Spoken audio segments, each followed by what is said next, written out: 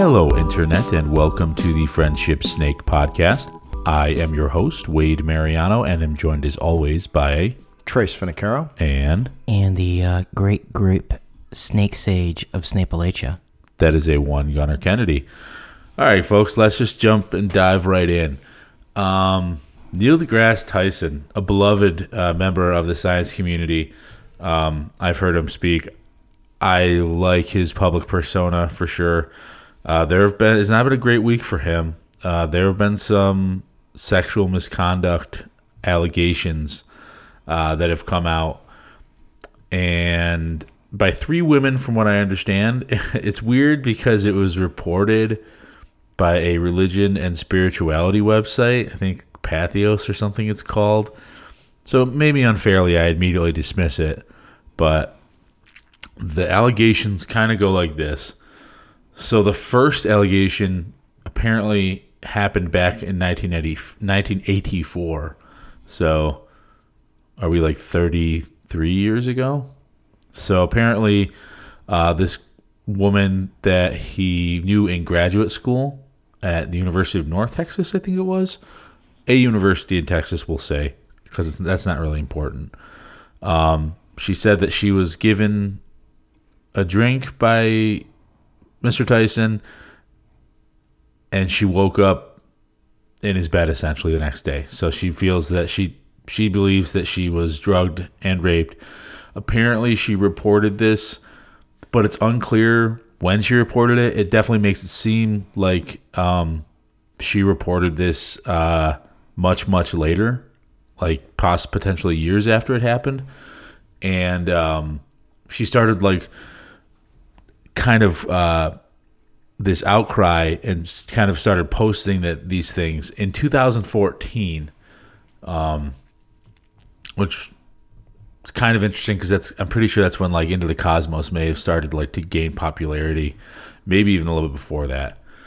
The other woman said she worked for him in like the Into the Cosmos things. I think like in some form of like, I don't know if she was a producer or something like that, but she worked with him professionally, not in a science thing, and like an entertainment kind of aspect or whatever. Not that really matters at all.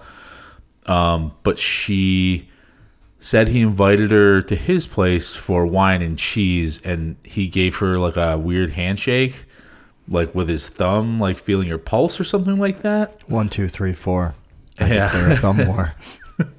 And she said that she was really creeped out, and she quit that day apparently after he apologized because he said he claimed his intent was not to seduce her, with his but thumb, just to have some wine and cheese. You know the old like handshake thumb rape trick. Yeah, I mean, I guess maybe Cosby knows. He'd be the one to ask. There's a jiu-jitsu thing. If you step on somebody's foot in just the right place, it like pins them right to the ground and they can't move. Maybe that's what he was going for. He thought he had the foot. Like a thumb war? Actually, I think that should become a part, like I think that if we made the thumb war a regular thing, general violence and ill will would just like evaporate because you just get it out there. At the thumb war? Yeah, unless someone's like really like pissed off and it escalates to a knife, it escalates to like the Jet. What was the freaking movie? Where they like wrapped arms and got a knife fight? Yes. Thriller. Or no, Beat It. Beat It was the music video. Well, Beat It did it too, but they had I think they did that in West Side Story. Oh yeah. Where like they wrap arms together and they like do that weird knife fight thing. Yeah. What's the Star Trek thing where you just touch somebody's neck and then you can rape them? Oh, that's the Vulcan death grip. The Vulcan rape well, grip. it's not death grip. Well, that's the Vulcan nerve pinch. That's it, Vulcan nerve but pinch. But that only the rape can only potentially happen when the Vulcans are in the throes of Pon farr. Oh, is that a location? Which is their 5-year mating cycle. They have to return to their home planet and get it on. Otherwise, they will go insane. Well, that makes sense why they don't get all rapey with that nerve pinch. Well, I mean, if you ever see the episode where Spock or Tuvok are in the throes of Pon farr, there might be like some potential rapiness. Like he does proceed to put, like Spock proceeds to put his fist through a console, and then I think he may have attempted to mount it much like Bogo did the fence post. A console?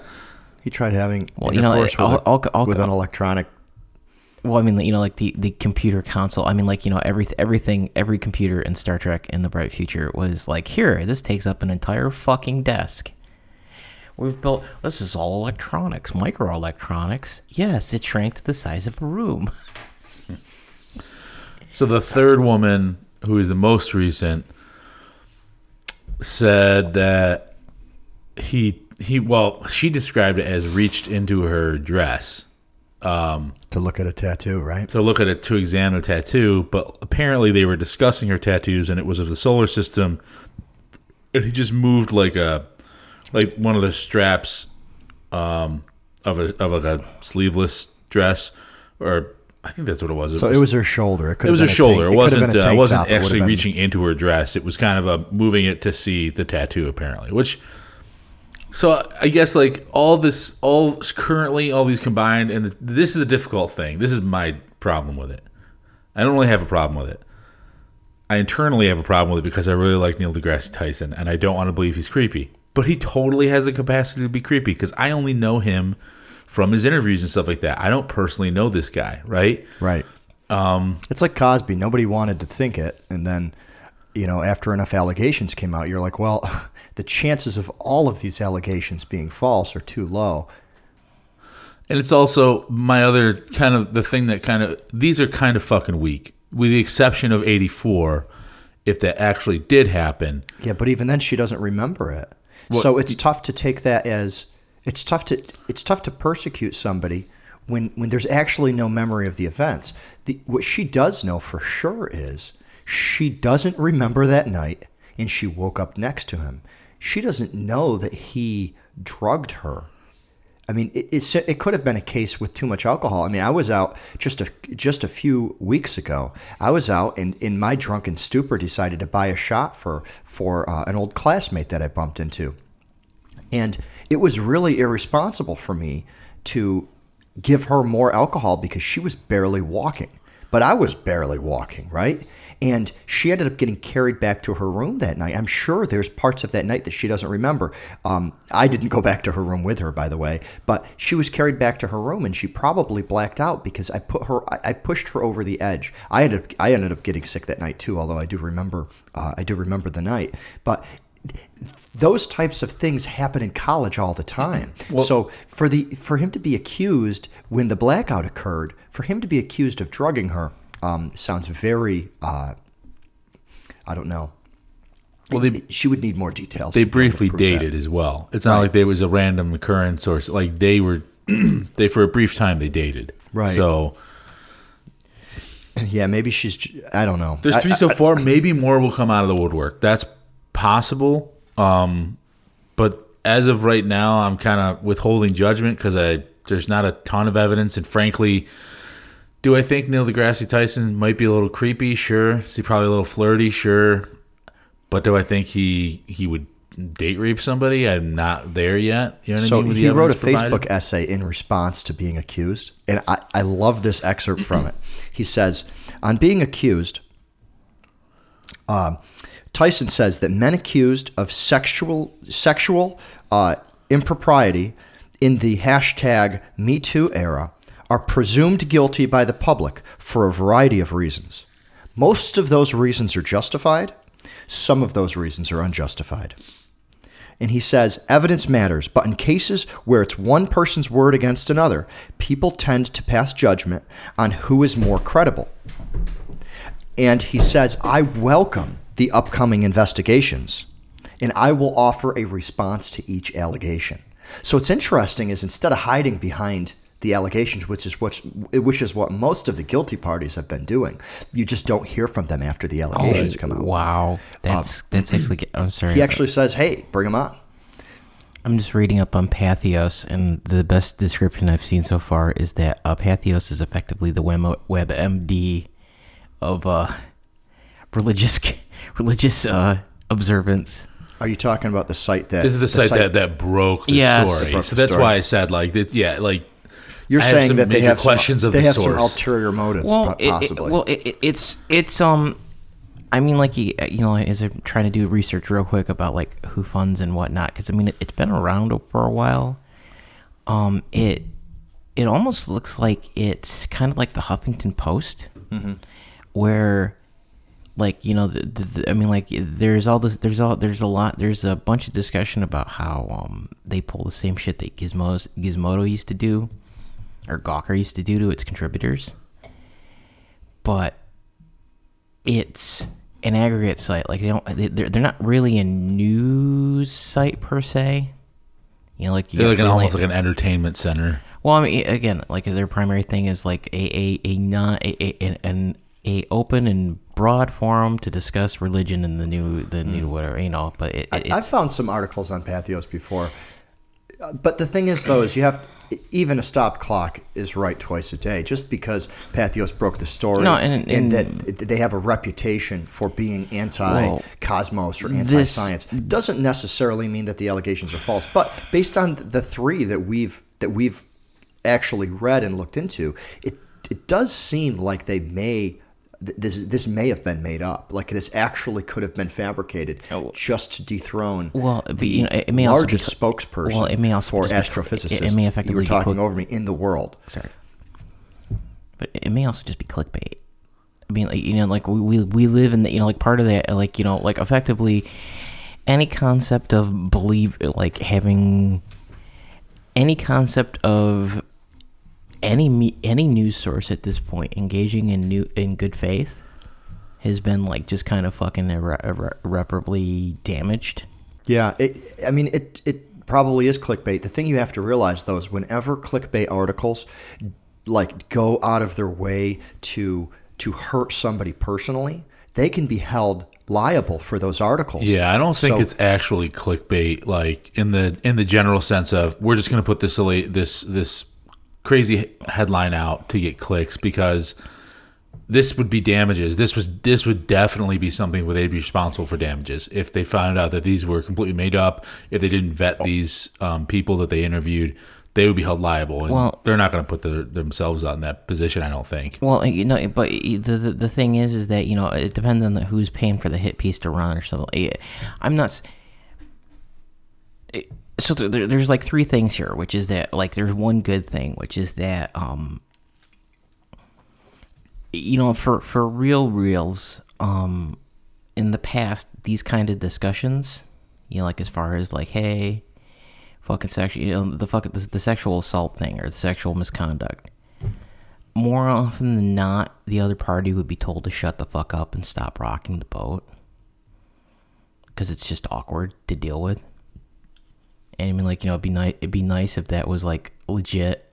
Hey, you know, I'm not saying, you know, we ain't gonna fucking like tar and feather somebody, but okay, let's actually, like, deal with this as an actual, like, there has something has gone wrong, and it needs to be dealt with, and that's a consistent response if something has happened. You know, you also effectively have Neil deGrasse Tyson, who is a more personable version of Richard Dawkins, as far as saying, you are all idiots for believing the things that you do.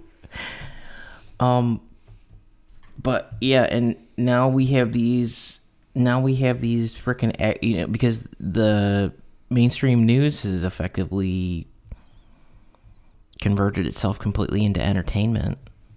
I mean, like, you know, like any real stuff. I mean, like, even that, the frickin' New York Times is schizophrenic. You know, like we talk about, people have this idea that fair and balanced means that you talk about both sides of an issue, and sometimes there's not another side of an issue. These are facts. There are not. Yeah, despite the proclamation, there really isn't such a thing as alternative facts. No, there's you not. Either had a misrepresentation. It's fact. It's facts or it's false. It's kind of the basis of how we make every decision. And I definitely agree that, I don't know, as far as news in general, the word news has, in my opinion, become kind of a dirty word. It's very muddled. Well, I feel weird typing it into a search engine. Yeah. I feel weird typing news into a search engine. I feel like I'm going to get garbage. I feel like I'm inviting just this river of shit to just flow into my my life and my brain. And they're always, I feel depressed as soon as I start reading the news. Fortunately, I have a phone with the Google Assistant on it, which a lot of people don't want to send their data to Google. I opted in. But what it does is it customizes my news feed to stuff that I'm interested in. And not all news is bad news, right? So it figures out that I like technology, and it's sending me all the information on the latest Mac and Microsoft stuff. And I think that that's great because those are just reviews. It's like a technical review. It's like, oh, hey, this comes with this speed processor and this much memory, and this is what the consumer reviews are on it. It's just facts. I don't feel like I feel like most news articles don't focus on the facts. They're written sensationally. They're written to give you the worst possible articles, and nobody can not stare at a car crash. Well, they're preying upon your most basic of like feelings, right? They're preying upon your feelings. They know that is something that triggers most people, and whether it's a positive or a negative trigger, people are going to pursue it, right? They're going to seek it out to feel, if you will. And they're good conversation points, right? I mean, when you read about something crazy bad that happened, you can bring up the topic with anybody, and you know that it's going to buy you a few minutes of conversation. But I wonder how much we're all learning as a result of these conversations. If it's really just a bunch of like regurgitated hearsay, and we don't actually learn anything from these conversations. And what's even crazier is I feel sad. Like I actually feel sick and sad after doing it. And it's not just the news. Facebook seems to have taken over for the majority of people's news feed. And what's weird is the articles aren't being paid to show up on my wall. They're being shared. Yeah. It's like friends of friends are sharing, and they're sharing because it's making them upset. Usually they're polarizing issues. They're sharing them because they're making them upset. And, like a car crash, I stop and I start reading the comments. Somebody shares something that's good about Trump, or somebody shares something that's bad about Trump. I read the comments, and man, it's like a fucking civil war is happening in the comments of these things. And I can't help but read them. I've learned over the years to stay the hell out of them. But I can't help but read them, and it makes me feel sick. It's not news. No, it's essentially a social grenade. Yeah. It's like pull the pin, throw the fucking thing, and walk away, and watch the fucking melee and chaos that ensues afterwards, with it being completely divisive, and people take sides and get all bent, and they don't give a fuck about the facts. They just have an opinion, and they just have to, their opinion's right or whatever. It's like being the world's biggest Yankees fan, and your entire news feed is just fed with like Boston shit. And you're like, you see people talk about how Boston is so great, and you're like, no, the Yankees are better. And you just wake up every day and you just get stressed out about these arguments. Except it's so much more impacting. I mean, if your sports team doesn't win, it doesn't really change much in your life.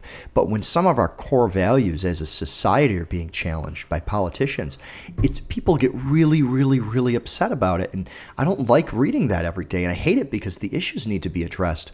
But I don't know if they need to be addressed in such a polarizing manner. And I don't think it needs to break out in a fight every time. My stance on it. If there are issues, address them to someone's face, not to a fucking screen and a keyboard. Because if it's a real issue, you should be able to talk to like a real person, because that's the only way you're going to find some sort of common ground. The other thing that's interesting is with Twitter and Facebook and Instagram, there's a lot of really good points sometimes, and they're just buried in the comments of an article. Like, you could have somebody that's just a regular Joe, and he reads an article and he can make a really, really good point on it, and nobody's going to read it unless they scroll through 360 comments underneath that article. So that's weird too. Not only should he say it in public, but he kind of is, and nobody's ever going to hear him, right? Unless you're lucky and that USA Today reporter just happens to quote his Twitter comment, which does happen. Yeah. Absolutely. So we got a lot of topics to cover today. You want to jump into the next one here? Yeah, let's jump in. So Microsoft released its Would there be the yearly financials that they're releasing now? Yeah, I think their quarter end is what they call it. But yeah, So the quarter end, and they have usurped Apple. Usurped. What's that? Usurped. Yeah, usurped. Whatever. Fuck the word. It's too early this morning. I think he's trying to make a snake joke. Yeah. Wait, he was. Now I know it's way too early. I'm not getting Gunner's jokes yet. They have dethroned Apple as essentially the most profitable company.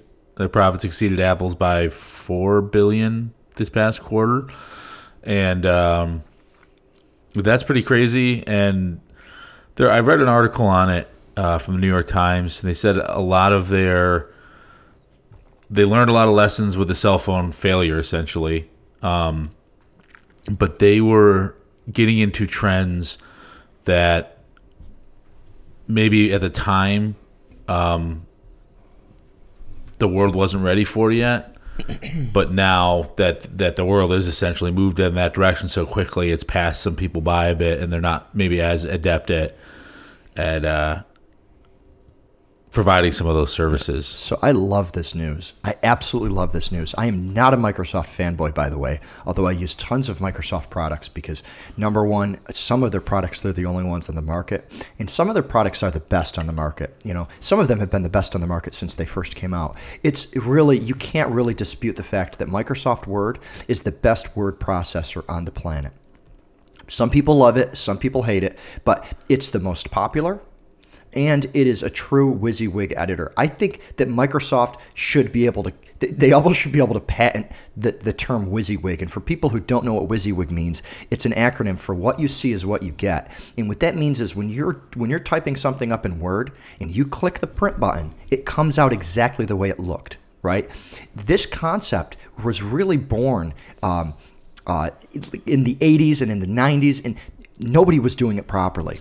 You could represent it on the screen, but when it came out on the printer, it always looked a little bit different. Now, if you go back far enough, in the 70s and 80s, word processors were actually extremely difficult to use. Have you ever used any of these, Gunner? Yeah, no, I mean, and I want to attach a caveat to that because that's effectively how Adobe got started. Was that between and again it was the Macintosh, but with PostScript, effectively. The print, the text and the layout that you saw on screen on your Macintosh was the same that came out on the equivalent printer, and that was why that whole desktop publishing thing finally fucking took off. Was that there's still there's still irritating shit that goes on to this day, but it was that was the first. Here you go. I mean, you got to buy a $6,000 computer system to do it, But do you remember what it was like before that? Oh yeah, no. As a person who used to write papers on a Commodore 64, yeah. or the old school, I've used a CP/M text editor, which is Vi and everything else is an old friend. And I don't want to talk like dinosaurs because it's ancient history at this point. But there was actually a market for something called the word processor. Yeah, we had one. I kind of remember it. Oh, actually, it had a small screen. We had a Smith Corona,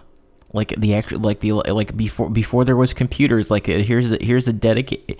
It wasn't even an electric typewriter. And the word processors were beautiful, but you needed to know a lot to use them. So I owned one. I actually got one because the teachers were starting to prefer that your essays were typed as I graduated we all graduated in the late 90s, and the teachers were starting to prefer that everything was typed. But unless you went into the school and used their computer equipment, you'd need a $2,000, $3,000, $4,000 computer at home in order to use a word processor. Plus, you need to pay licensing on whatever software you're using to write your report.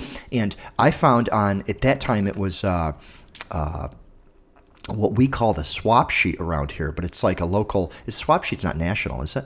I don't know if think No. so, but It's I think original, everyone's right? got a I mean, version like, of it, right? That's what made Craigslist so fucking Yeah, it's crazy. a regional Craigslist. And this was well before Craigslist, and I found on there, I think it was $60 a word processor. I'm like, well, now I can type my essays.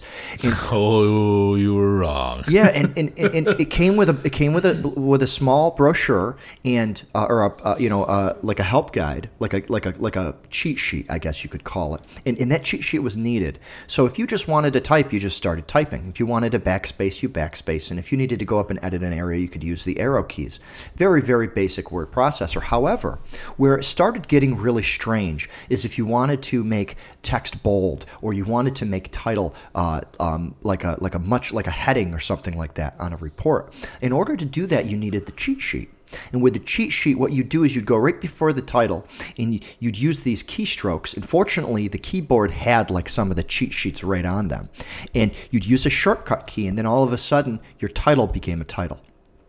And it was a very, very nice way to produce what looked like you were using a modern-day word processor, but you were really using one of the first word processors, and they were very nice. Well, Microsoft Word got it so that you not only saw what the title was going to look like, so you knew how much it bumped the rest of the text down off of the page and stuff like that, but you could actually start to do these crazy things like insert graphics inside. And, even though the printers back then were dot matrix, they could print at least a black and white version of those graphics. And Microsoft really deserves, I feel, they deserve all of the credit and the money that they've received off of the Word product, because it is a good product. So, but back to this news, it really wasn't that suite. That's what most people know Microsoft by, but it really wasn't that Office suite in the Microsoft desktop that's made them profitable in the last few years. So most people have Windows 10 at this point. People that don't and have Macs, they don't even want to hear Windows, right? It's like nails on a chalkboard. They're like, why are we talking about this? And there's some Linux people out there too that don't want to hear either.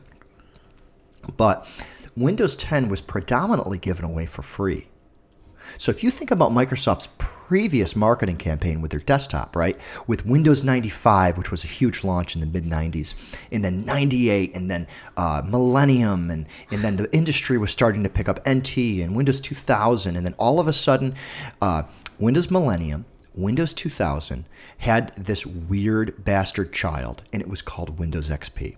Windows XP was huge because it allowed the old Millennium DOS style programs to run in an emulation mode, but it used that rock solid technology that the industry was using from NT and Windows 2000, and XP was born. And I still believe XP is one of the best desktop operating systems Windows ever XP. released. I loved it. It's terrific. And I'm not a Microsoft fanboy, but a beautiful, beautiful desktop operating system. Good backwards compatibility, fast. I mean, I still run it, even though it's not supported anymore. I still run a copy of XP, like I run it in like a virtual machine, and it boots in like 3 seconds. It is such a lightweight operating system. It's a good OS. Gunnar, you're looking at me. I'm not actually sure if they have an equivalent in the newer ones, but XP also did some fun stuff, like they had what they call boot once, resume many. Yeah. Which was... Wake once, resume many. Worm. Well, yeah. You taught me that phrase, Gunnar, like 10 years ago. And I've been calling it worm ever since. Worm. Yeah, and that's what they're using now with Windows 10, right? Windows 10 never actually shuts down. Yeah. It goes to sleep. So yeah, there's some concepts, right, that they invented back then that they're still using.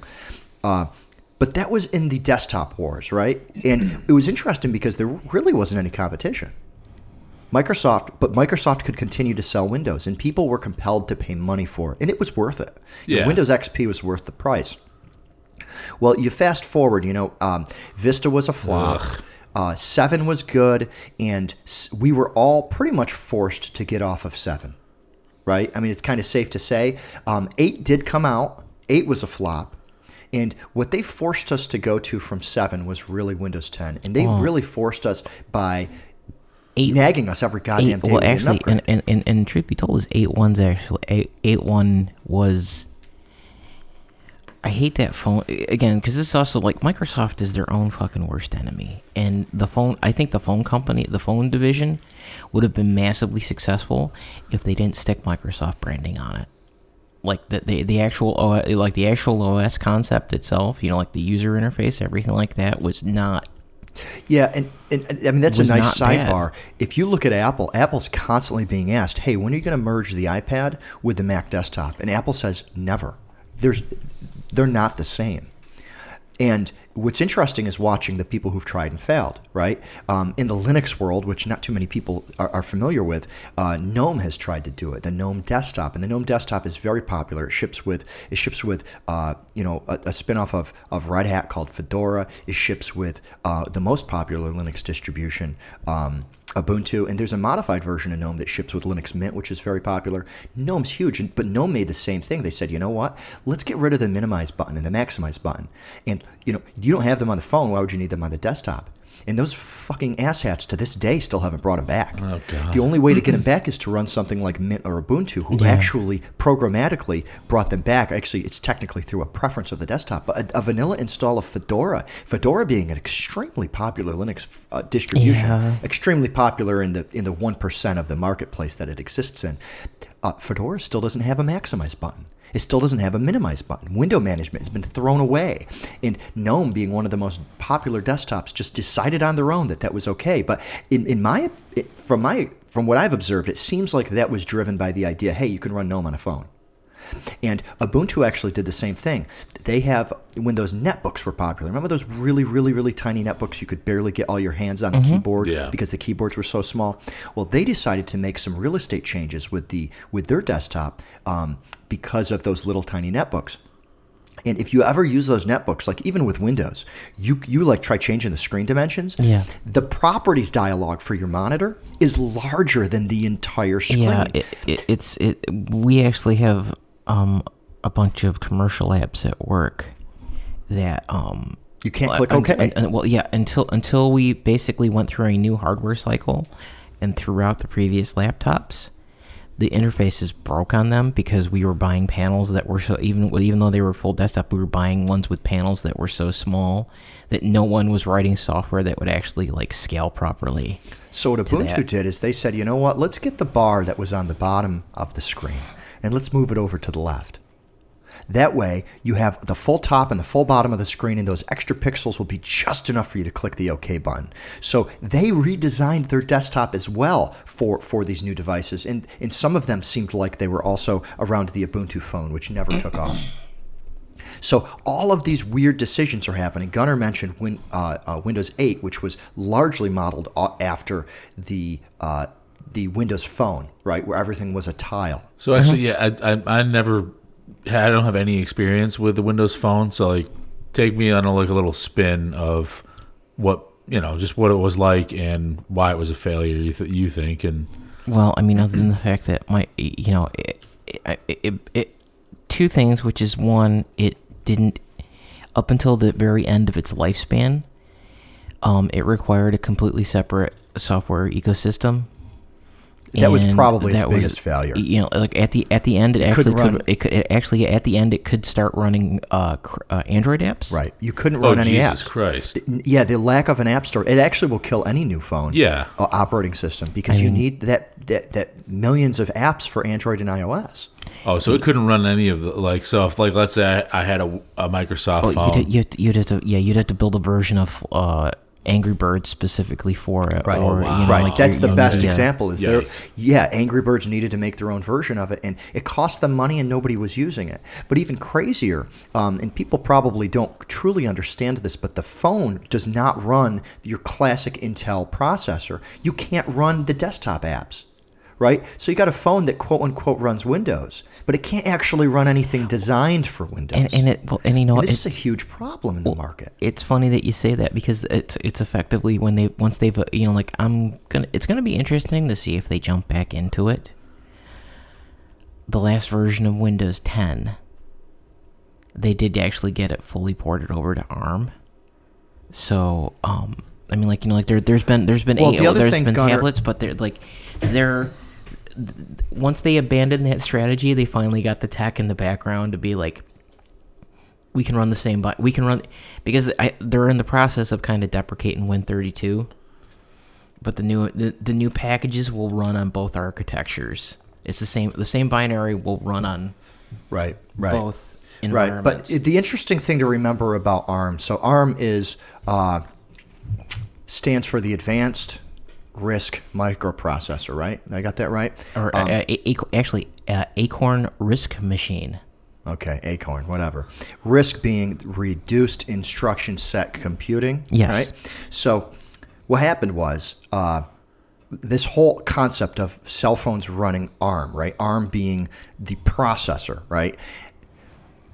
There was a RISC microprocessor. The RISC microprocessor took some of the classic instruction sets out, and they could essentially do more with less. Yes.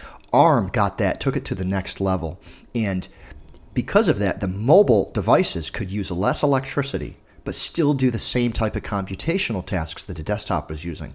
The problem is that the desktop was still using this architecture that was really stemmed from Intel, right? People see 386. It really was the Intel 8086 that started this, right? And the modern computer is really based off of a 64-bit version of that called AMD 64, Yep. right? Which is the 8086 architecture, but brought up to support 64-bit instructions. Why 64? More memory really is it. More memory is important because on 32-bit, you actually max out at 4 gigs of RAM. And anybody that's bought a computer these days, you realize that 4 gigs of RAM is not enough. So 64-bit, we needed to go there. We kept the 8086, though, because all those old 32-bit apps needed to keep running because the industry couldn't just go and recompile everything. For example, you bought Microsoft Office 97, right? Beautiful application. It came with Excel, Word, PowerPoint. That still runs today on Windows 10, right? That means Windows 10 is still capable of running those 32-bit instructions. Now, when the processors were fighting over each other for 64-bit, Intel came out with one called Intel Architecture 64. But the lack of backwards compatibility meant that nobody wanted it. So IA64 died, and Intel actually adopted AMD's 64-bit architecture. Now, switch over to ARM. ARM is completely different, right? Intel couldn't get their 64 working with their 32. It's very difficult to get an ARM working with Intel architecture. By the way, is it Qualcomm? Well, there's a couple. Is it Qualcomm or Broadcom? Which one? They actually got the 32-bit instruction set inside the ARM processor. We'll have to look that one up. I'm thinking it's Qualcomm.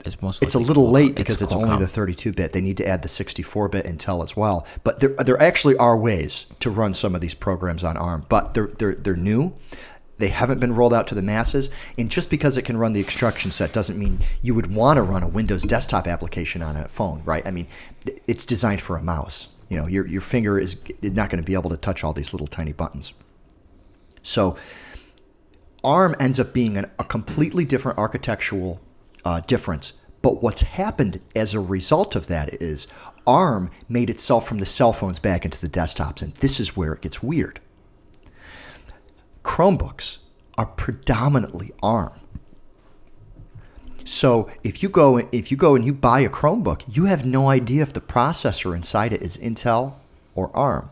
Now, when this gets interesting is that Microsoft strategically has to say, hey, if ARM is starting to take over the desktop industry, we better get off of our asses and offer an ARM version.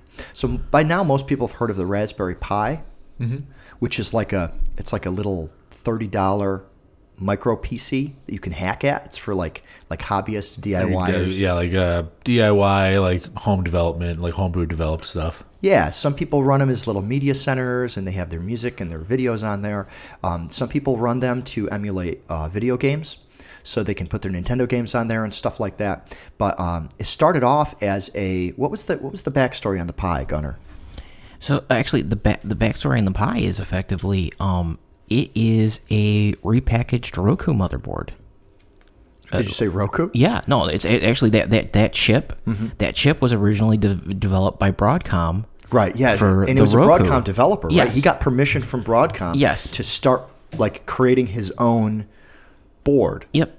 But yes, that the original, the Raspberry Pi 1, that 512 megabit one, but that is a cost optimized version of the same circuit that's in that the Roku. And interesting things, right? So I went out and bought myself one. It was like, $29-30. I was part of the original campaign where they were back ordered. They couldn't fill all the supply, and I remember getting it. And I wanted to do something. I have the digital antenna in my house, and I wanted to be able to play the live TV through it. The live TV was using an encoding. I think it was MP2. I don't know if Gunnar knows more about encoding than I do. I think it was MP2. The Pi's video card, in order to make it cheap enough, they didn't pay licensing on that codec. So I actually had to go out to Raspberry Pi, pay them, I think it was $2.50. And then I got the license, and I think I just put a file on the computer. Like, it wasn't anything complex. I had to install a driver or anything. And once that file was there, it unlocked that capability in the video card, and that's because the MP2 encoding is still a licensed technology, and it would have cost the Pi $2 more, and it would have pushed their price point up closer to $40 or $35 or whatever wherever they were floating towards. They took that $2.50 out just so they could make it cheaper to the consumer, and then they figured, the edge case, some guy wants to try playing these videos on it. The video card can do it. Now, I could have done it using software rendering, but it was flickering and it was slow. To unlock the capabilities on the hardware, I had to pay that $2. But so it's interesting to see that licensing component get stripped out just to make the Pi on the right price point. But so in the long story I'm trying to get here is that the Raspberry Pi took off, right? It took off as a hobbyist device. It was ARM based. It used a technology, I believe. It used system on a chip, right? Yeah, no, that's the technology. That's the technology, yes. Yeah. Explain a little bit why system on a chip is revolutionary when it comes to modern day computing. Well, again, we've always been following the path of integration. So you have, as miniaturization goes, like, because, even like the old Intel chips, the Pentium 2s and stuff, you had the cache outside the actual CPU. So you actually have memory chips. That was why it had like the video game cartridge, was because they couldn't fit stuff on the same die. But where system on a chip comes in is that we've gotten to a point that, focus thoughts, get to point. So there's two competing things when you make a computer, which is that you want to squeeze the maximum number of circuits that you can into like the square millimeter, because you have like heat and density issues and stuff like that. But it's also just like an efficiency thing, because if you have really fast, if the RAM's really close to it, even if you have less of it, if it can switch in and out real fast, then you can get away with using less of it. But it's also that you only can, there's kind of like a, it's not a bell curve, but effectively, you have the crazy, I'm trying to think what the heck the name of that graph is, where you have the two counter trending lines, where one's going up, I'm doing a visual indication on a podcast. But you want to pack as much stuff onto the chip as you can, but you also want to keep the die size smaller, because as you go down, you have issues where the defect rate on the chips go up. So, it's like kind of why Intel has so many freaking crap, like it has 16 versions of what effectively is the same CPU, because you have different parts of it that just rot out when they make it, and they just cut them off. But where system on a chip comes in is that it's a way of, okay, before, where we'd have to design a motherboard where we'd have RAM and USB peripherals and all this other stuff, like you'd have all this real estate. It's why phones it's why like you have an iPhone that's how many inches wide and like maybe a third, like a millimeter, a couple, like 10, 15 millimeters thick. And it's because you can pack, like we got into a point where like the efficiency is you can package all that stuff on a single chip. Right. So really where it starts getting into the fun stuff is like, okay, how do I get all the leads out to talk to the outside world versus... But even the video card, right? Yeah. It's like the processor which if people think about old computers, it had the big heat sink on it with the fan, and the fan would just blow all that crazy heat off of it. And then the video card would be a separate chip, and it would usually be on the board, but then for people who gamed, it would be like you'd actually have to clip it in, and that would have its own heat sink, and then another fan, and it would be cranking out tons of heat. Somehow they layered the processor, the video card, and then, like I think you said, the cache, right? All on top, and all the other little resistors and chips and all of those things weren't even needed anymore. Well, and where it gets, again, like especially now, and where the phone stuff comes in, because there's a company called Odroid, which their big thing is that Samsung makes Raspberry Pi style boards of all their like flagship phones. Mm-hmm. So you can get like a octa-core, like little tiny motherboard. It's got SATA on it, all that stuff. But yeah, like a Raspberry Pi sized portable computer. Really a Raspberry Pi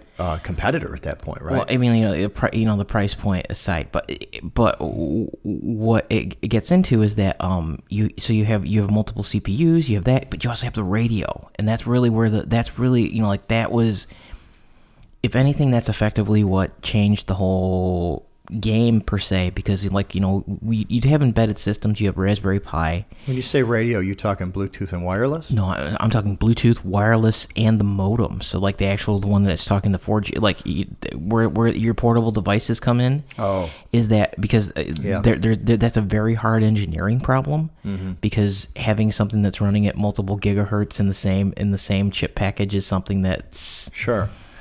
So thank you for explaining the system on a chip. And we see that in our everyday lives with stuff like Fire Stick, right? It's a little tiny ARM chip, and excuse me, and it runs a full-blown version of some type of operating system.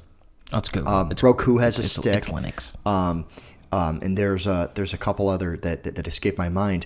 And Intel has actually responded with a system on a chip as well, and it's called the Atom processor, right? Yeah, well, they rebranded it 18. They rebranded it 18 million times. So yes, they had. So Intel has 3 products that kind of like because again they segment shit like. So they have what they called, and they keep pulling the plug on stuff. So they have the Atom, which I think has been rebranded into the Pentium something.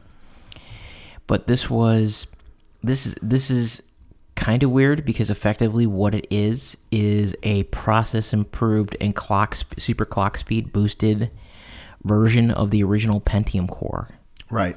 But it can run the 32, the 64. Well, yes, and actually now that they've kind of discontinued that, so now it's a Skylake, but it's this process optimized one.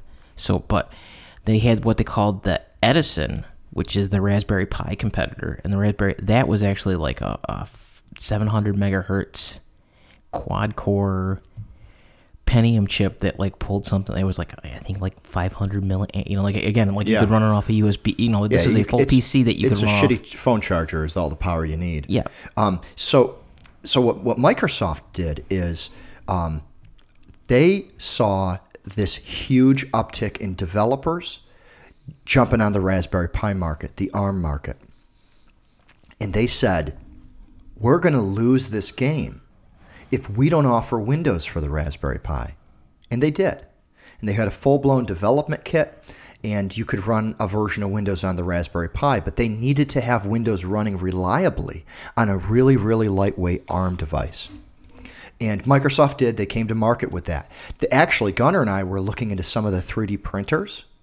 In order to get some of them to print through Microsoft Windows 10, you actually needed to get a Raspberry Pi, load it with this lightweight version of Windows, and then that Raspberry Pi ended up doing some of the 3D printing computation for you. So Microsoft has really started to get on board with this this DIY kind of like shoestring startup weird development type stuff that they never really were in before. It was always dominated by the Linux fanboys and the hobbyists. What's even weirder is that effectively, like the Pi was never meant to be like a standard.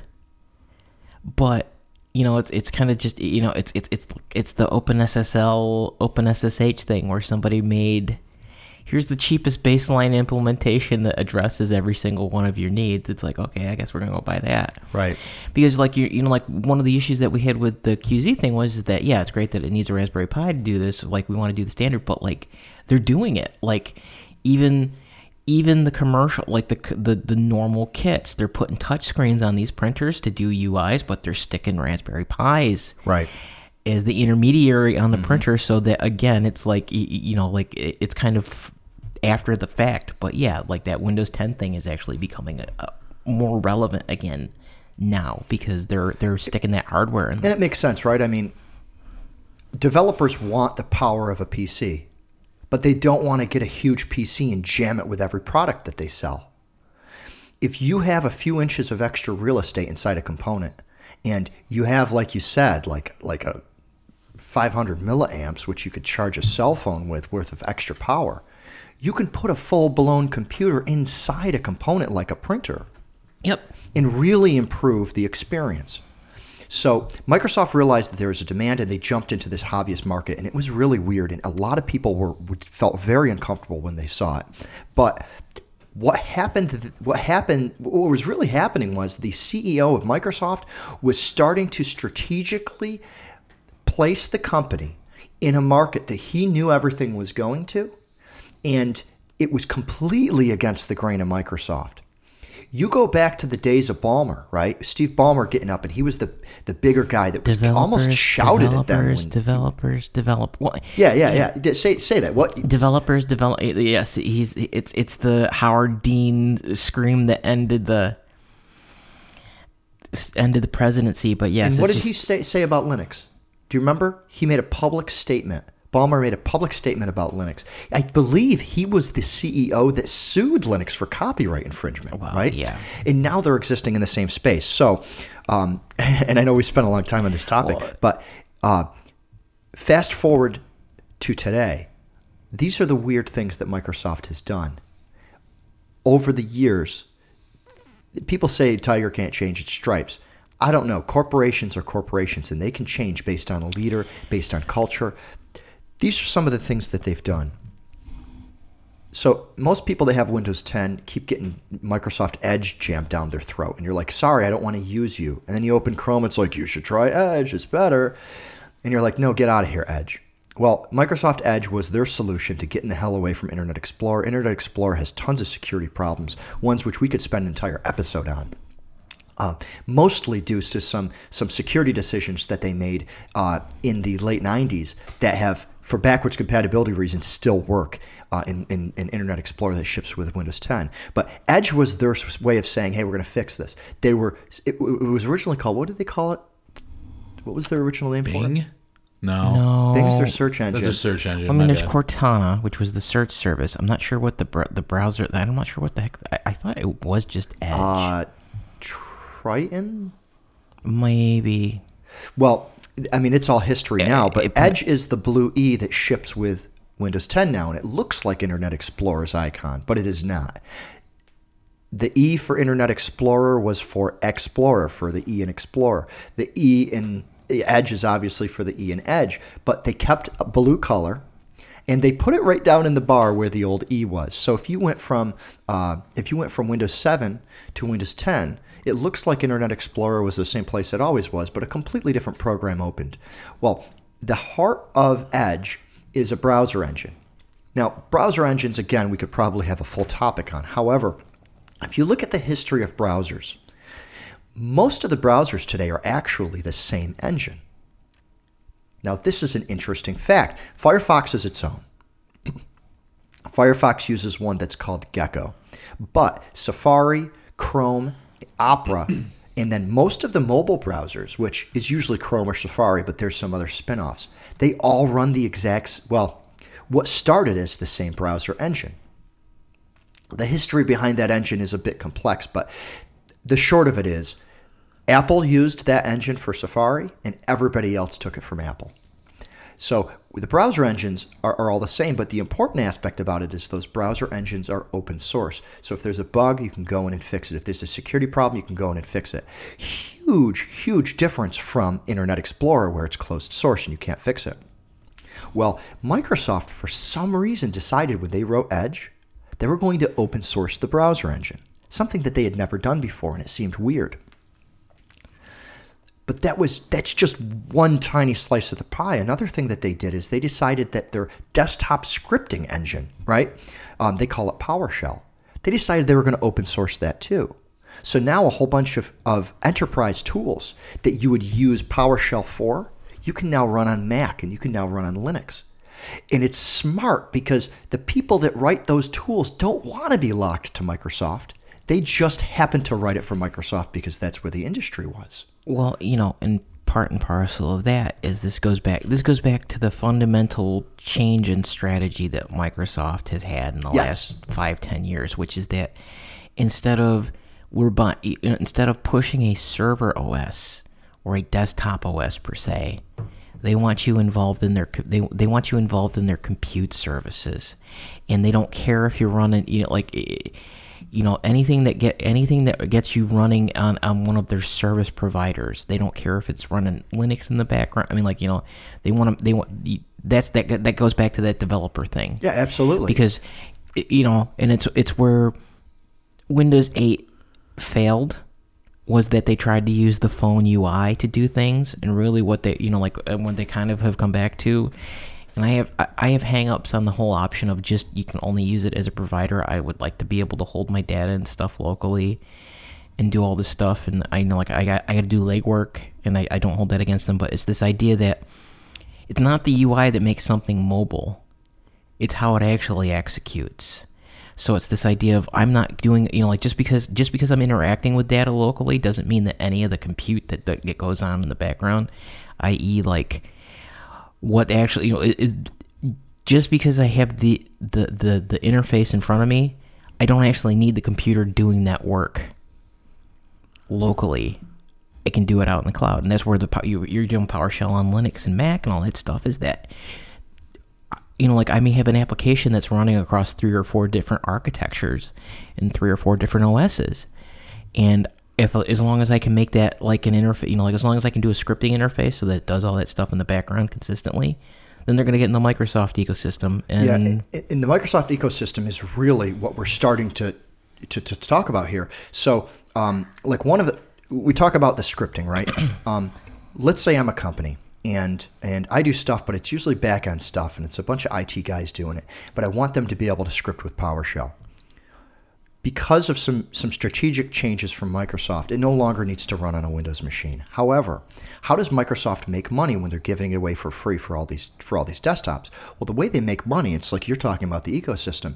In order for a company to offer this whole scripting thing, usually they go to Microsoft for a developer license. And those developer licenses are expensive. They're $1,500 a pop. If you got 5 developers that need it, it's far exceeded the amount that somebody would have spent on a copy of Microsoft Windows. And that company, by the way, did spend money on Microsoft Windows, unless they took the free upgrade, because believe it or not, corporations were allowed to do that too. So these corporations, when they switched from 7 to 10, they were also taking that free upgrade pop-up, just like the rest of us at home. So they're like, well, let's sell the development. Now, they've even gone crazier with this. Microsoft's development tools used to be fairly expensive, and you could only buy them. They decided a few years ago, I think it was in 2015, although I could be wrong, it might have been before that. They said, we're going to offer our development tools, and they're going to be part of this developer subscription. However, if you don't have the money for that, we'll give you a community version. It's just going to be missing a few features. So they released, and again, they might have done this before 2015, but 2015 is the year I remember for the first time, downloading their development tools for free. You can go to their website and you get to pick the paid version or the community version. And I'm like, well, I probably am licensed at work for the paid version, but I don't want to put in a product key and worry about licensing. Let me get the free version and see what I can do. And the free version did a lot for me. So what that did is it started getting people more comfortable with using Microsoft's development technologies, which will eventually end in more sales because as the corporate world needs support and they need those enhanced features, they're going to pay them the money. But at the same time, I guess in a model of sustainability, offering them the free version could take away sales too. I wouldn't even say that. I would say, you know what? Maybe they're on the bubble as financials, right? They can't afford the premium version. Maybe they need to grow their business and grow their services before. And once they get there, okay, now you should be able to afford it. And I love this model. We've talked about gaming before. Unreal Tournament has, or not Unreal Tournament. I'm sorry, the Unreal Engine, right? Which a lot of 3D games are built off of. And by 3D games, just games, because most shooters are 3D. Yeah. The Unreal Engine is something that is free unless you exceed $3,000 in revenue, and then you got to pay them 5% of your revenue. It's this whole idea that we want to support you as a startup. We know that you can barely make your light bill, but once you can make your light bill, give us 5% back. And it's working, right? It's allowing people with great ideas to create companies, create products with almost no startup money, without angel investors, without venture capital.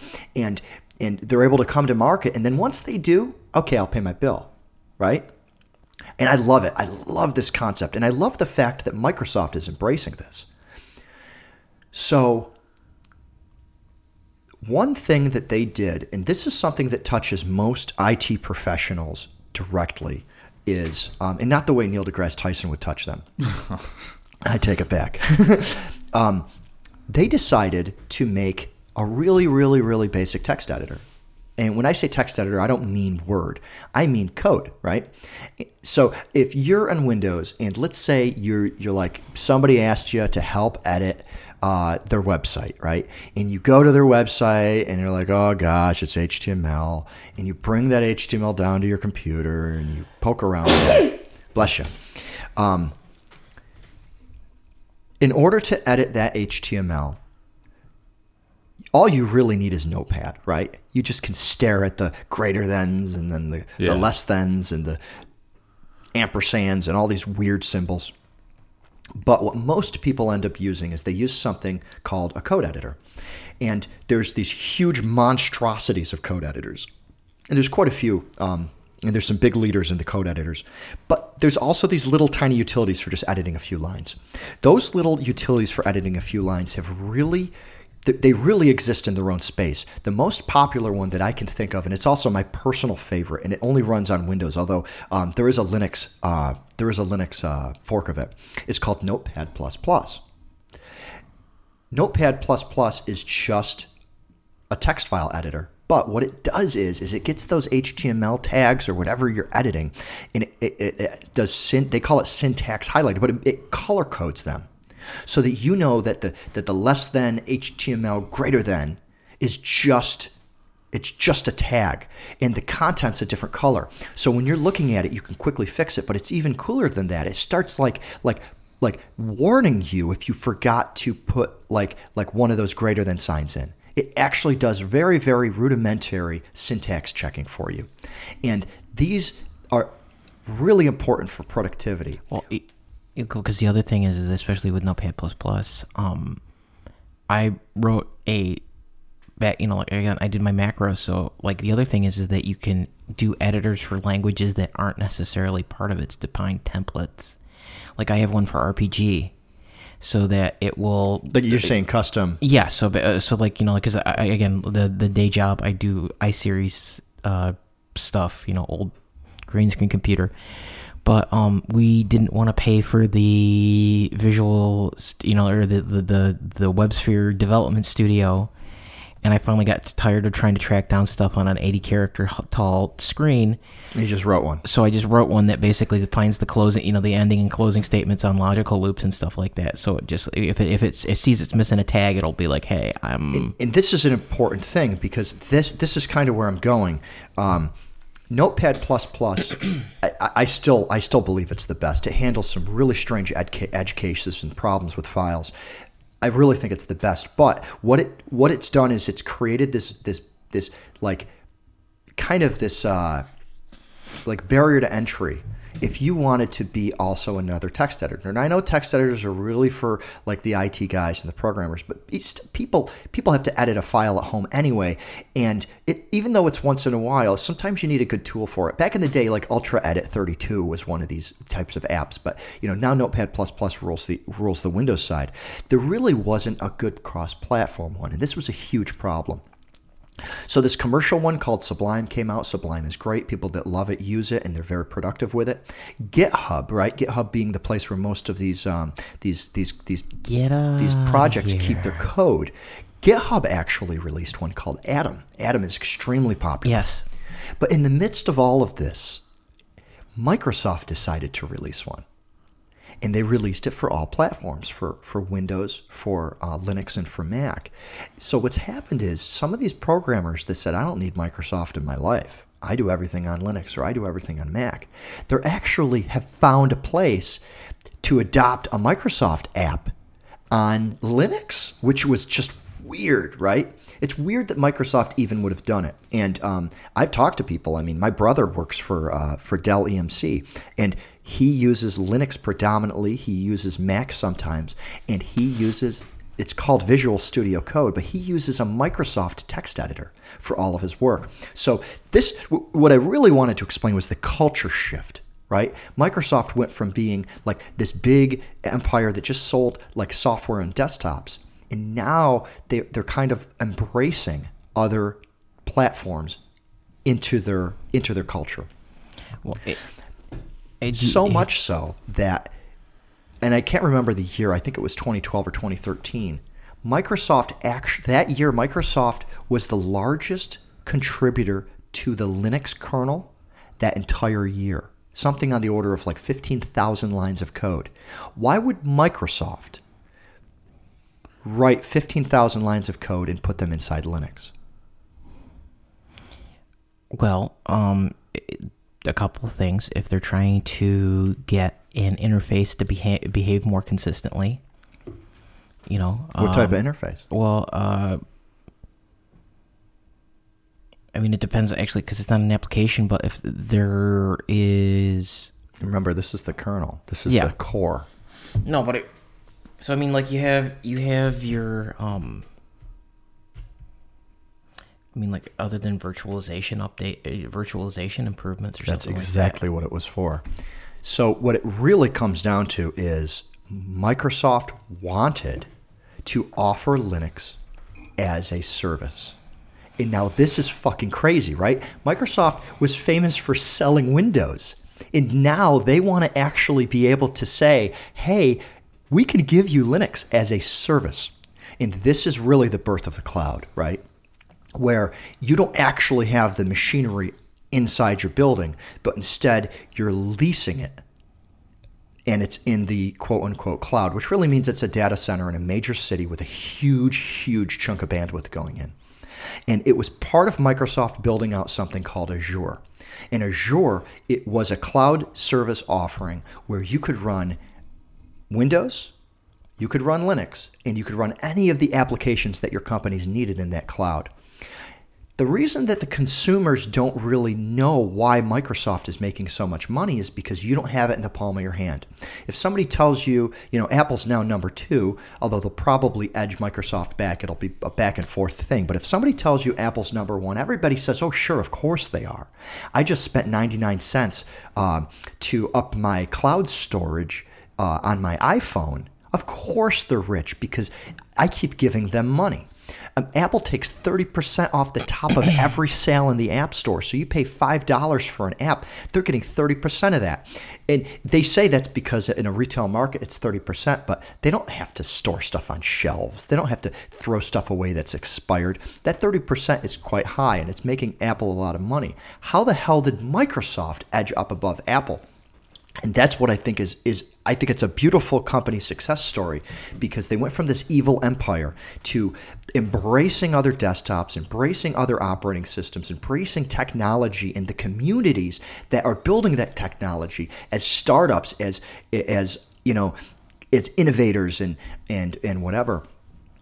And somehow they are able to edge up and above. And a lot of it is because they adopted this open this crowdfunding, this crowdsourcing mentality into their culture, and now Azure is a huge profit center for them. What would you want in Azure? Well, I would say the number one thing that companies are switching is email. So let's say you work for corporate America and you go to work and you have your email. Most people go to work and they open up Outlook, right? Outlook being the email app, and you can send and receive emails, and you can do your out of office, and you can schedule meetings. Well, the Outlook program runs on the computer, but it doesn't need to connect to a computer inside your company. What Microsoft realized was you actually have a higher availability of your email system if you don't trust those backwoods IT guys to keep the server running in your computer room. Hire Microsoft. They know more about sending and receiving emails because they wrote the software. The product is called Microsoft Exchange. They wrote Microsoft Exchange. They wrote Microsoft Windows. Why not hire Microsoft to keep that server updated, to keep Exchange updated, to block spam from coming in? And what you end up doing is when you look at your bills at the end of the year, you're paying Microsoft a fraction of the costs that it was to have a guy on staff managing a server. They call it on-premise, but inside your building. The licensing is cheaper, and you only pay for what you use. And this is really where cloud comes from. It's this concept that you don't need the computer sitting in the company. Now, they weren't the first to this market. Amazon really was the first one. Well, Amazon owns a vast majority of the cloud share. They own over like 51.3%. Well, and Amazon's tech is a little weird too compared to why. Go into details why it's a little weird and differentiates it from, let's say, Microsoft's tech. Do you mind if you can? Yeah, if you want to. Microsoft is the iPhone of cloud. They did everything simple, and it just works. Amazon is like the Windows Phone of the cloud. You really have to know exactly what you're doing. It's like the Linux of the cloud. Yeah, it's really tricky. So, for example, if you want somebody to sign in to your Amazon cloud, they have a service called IAM. I don't know why they call it IAM, but that's what they call it. And you have to know when you're reading all of their articles, sign into the IAM service. What is IAM? I don't know what this is. And it's because they put a name over this product, and the product is the security. Now, most people out there that manage Amazon are like, Trey, shut up. It's great. It's fast. It works really well. And it does. They were the first to market, and they're responding to the market demands. So it is pretty easy to use. But to that point, with Microsoft, you pretty much click a button to say, I have an Exchange server. And it fires it up. And the security for Microsoft is handled. It's much simpler. It's using the standard Microsoft tools that people are used to using in the corporation. Amazon storage, which cloud is weird because normally in a computer you have your processor, your memory, and then how big your hard drive is, your storage. That's with a PC. Those are always together. Cloud got weird because there's so much stuff like your photos and your videos and stuff like that you want just storage for. That in cloud they split those up, and storage is actually separate from the actual processor, the processing. They call it compute. So compute and storage are kind of separate.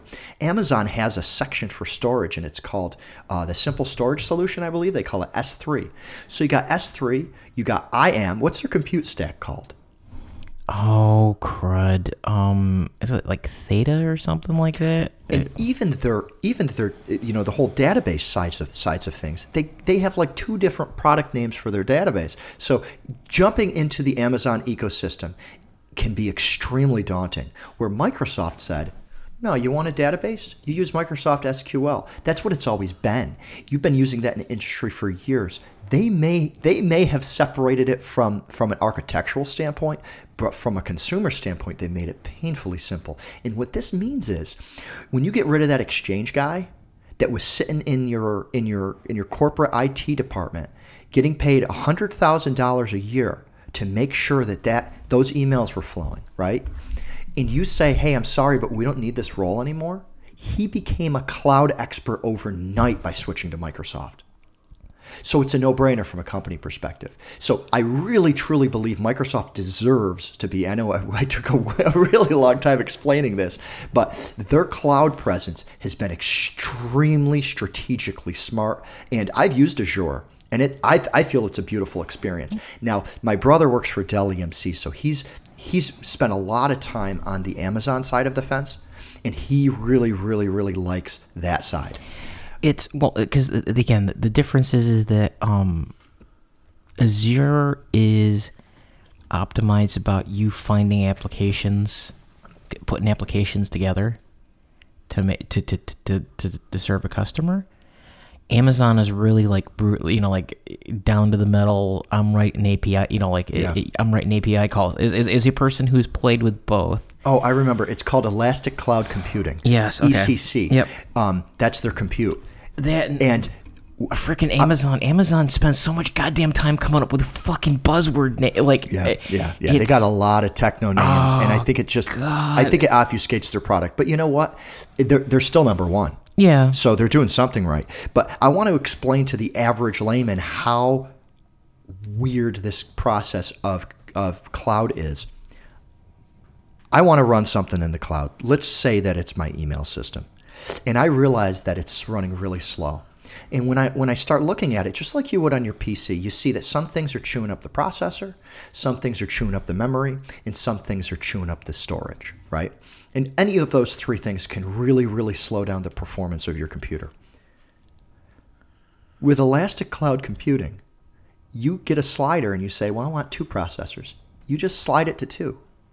It immediately has 2. It doesn't reboot anything.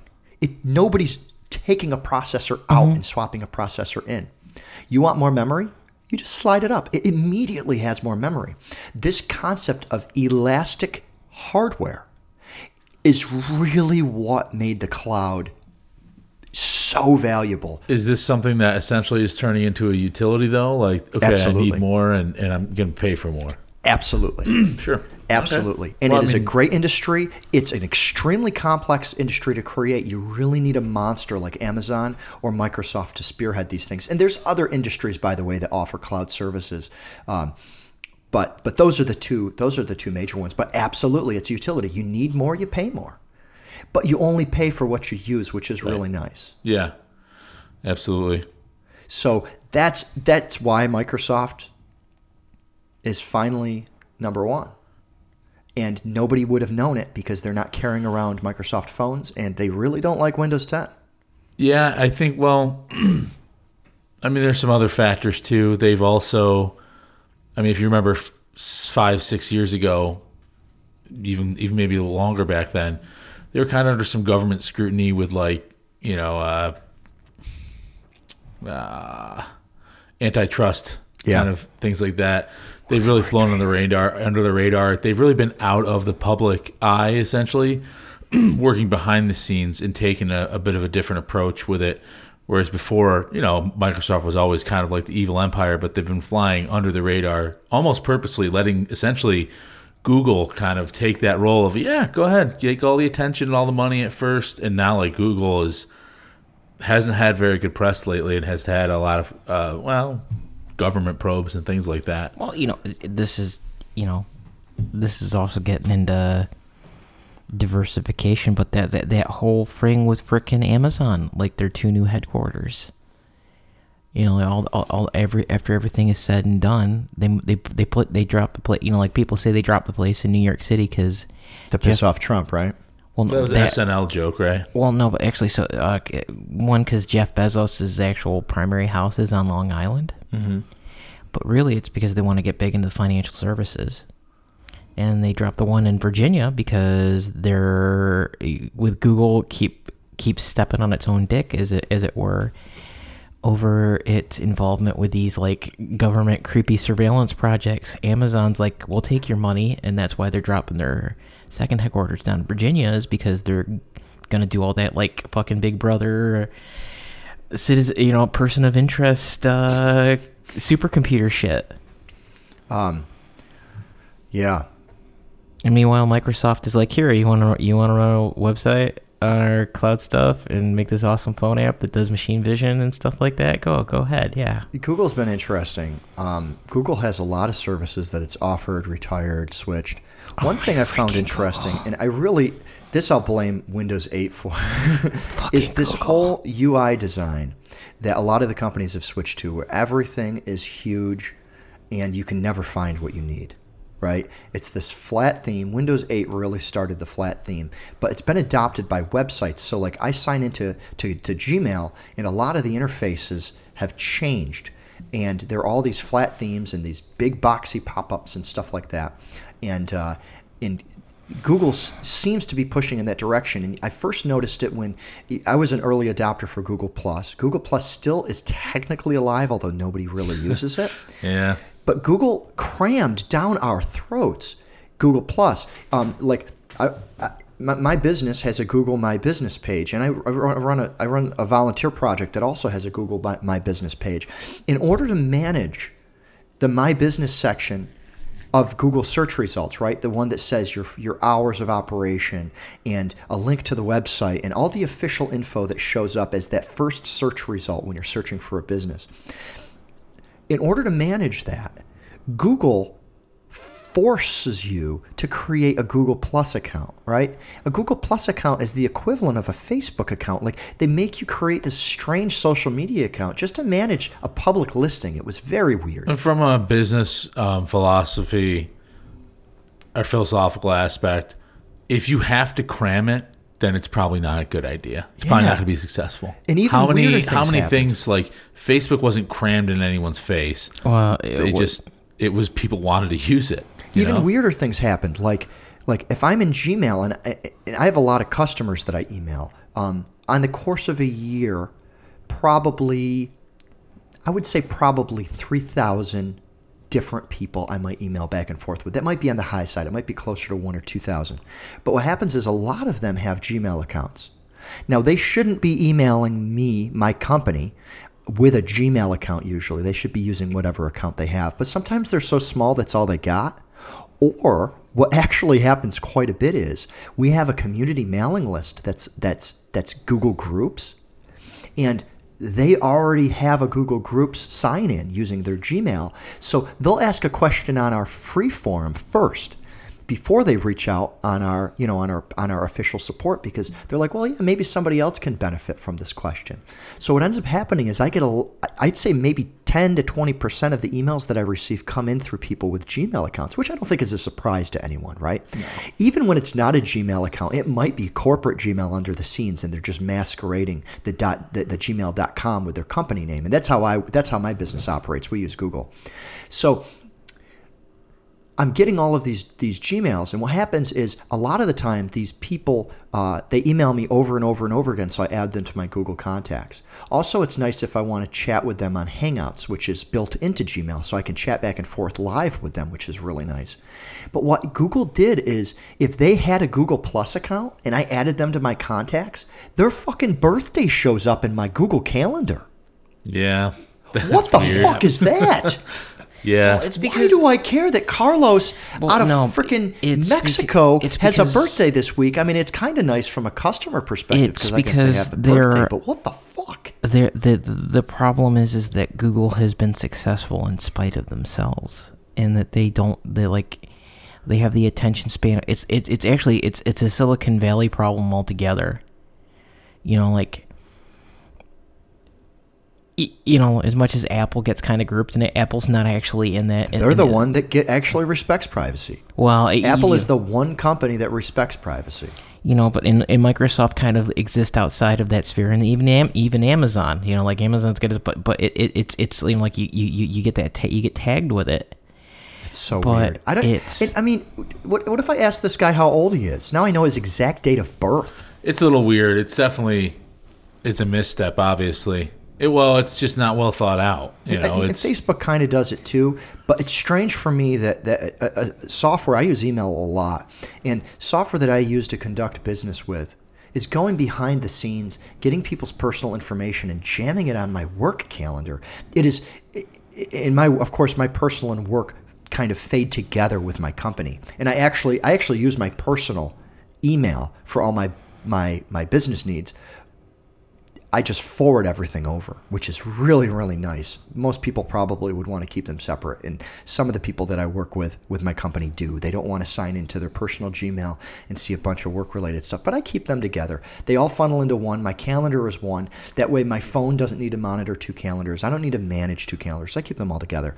But yeah, it's really, really weird that they do that. And what really bothered me this week is that there was rumors, and Google just confirmed that Hangouts app that we're using to chat with each other, they're completely ripping out in 2020. Which is interesting because that's probably, of all the Google suite, I guess, all their applications that people use regularly, aside from Gmail, Google Hangouts is probably the one. Well, Chrome, obviously, but that's a little different. But Google Hangouts is like the only other thing I would even consider using. Yeah, so on my cell phone, I don't know what you use, Wade, but on my cell phone, I used to use Hangouts because I could chat with the Google people, like people that have Gmail accounts, as well as do my text messages through it. Mm-hmm. And I loved it because I have a lot of people that are at work and they have Gmail open and they can chat back and forth with me. So whether it's a friend, whether it's for business, Hangouts worked really well. And for the people who are like, what the hell is Hangouts? It is iMessage, right? Yeah. It's iPhone's iMessage where you can text each other through Wi-Fi without using a text. It's got a few more features, just like iMessage has a few more features. You can tell when somebody's typing and stuff like that. Hangouts has all of that. But you can also use it for text. It's a great app. But what happened was, I want to say about 6 months ago, although my timeline might be off, Google told all Android users they were ripping the SMS support out. They were trying to get people off of that platform. But what was weird is that I fall into a strange category. I use Google Fi for my cell service. Yeah, talk about Google Fi a little bit, because I don't think a lot of people use that, but it is certainly, clearly you're proving it's an alternate kind of cell provider. Yeah, it's definitely an alternate cell provider, and I'm still learning about how they're competing with the other market. So, to kind of finish up the point with Hangouts is, Hangouts allow Fi. If you have a official Fi supported phone, right, which is about 10 phones on the market right now. If you have an official Fi supported phone, every single phone call and text that you send actually uses your data. It's not a real voice call. It uses your data. It's like Google has a service called Google Voice. You're essentially placing a phone call through the Google Voice app, except it's all seamless on the phone. When you hit the phone icon, you're using all of your data for your phone calls, and you're using all your data for your texts. The nice part about this is that your texts go to Google servers, and you can access them from anywhere. So when I sign into Gmail, I see all the texts. I don't need to take my phone out. So if I'm at work, at my day job, and I want to check in and see, if I got to pick something up on the way home from work, I don't have my phone out in my hands. I sign into Gmail, I see my wife's text, I reply to her through the browser, and then I leave. And I just think it's a really nice feature. Now, Apple offers this identical feature through iMessage. However, Apple being Apple, you cannot use iMessage on anything but a Mac. Nobody uses Macs at work, or at least very few people do. So you can't really send your text messages through your computer at work if you have an iPhone. So this is a really nice luxury, I feel, that Fi offers. And of course, Fi offers a lot of things. Hangouts allows me to do both.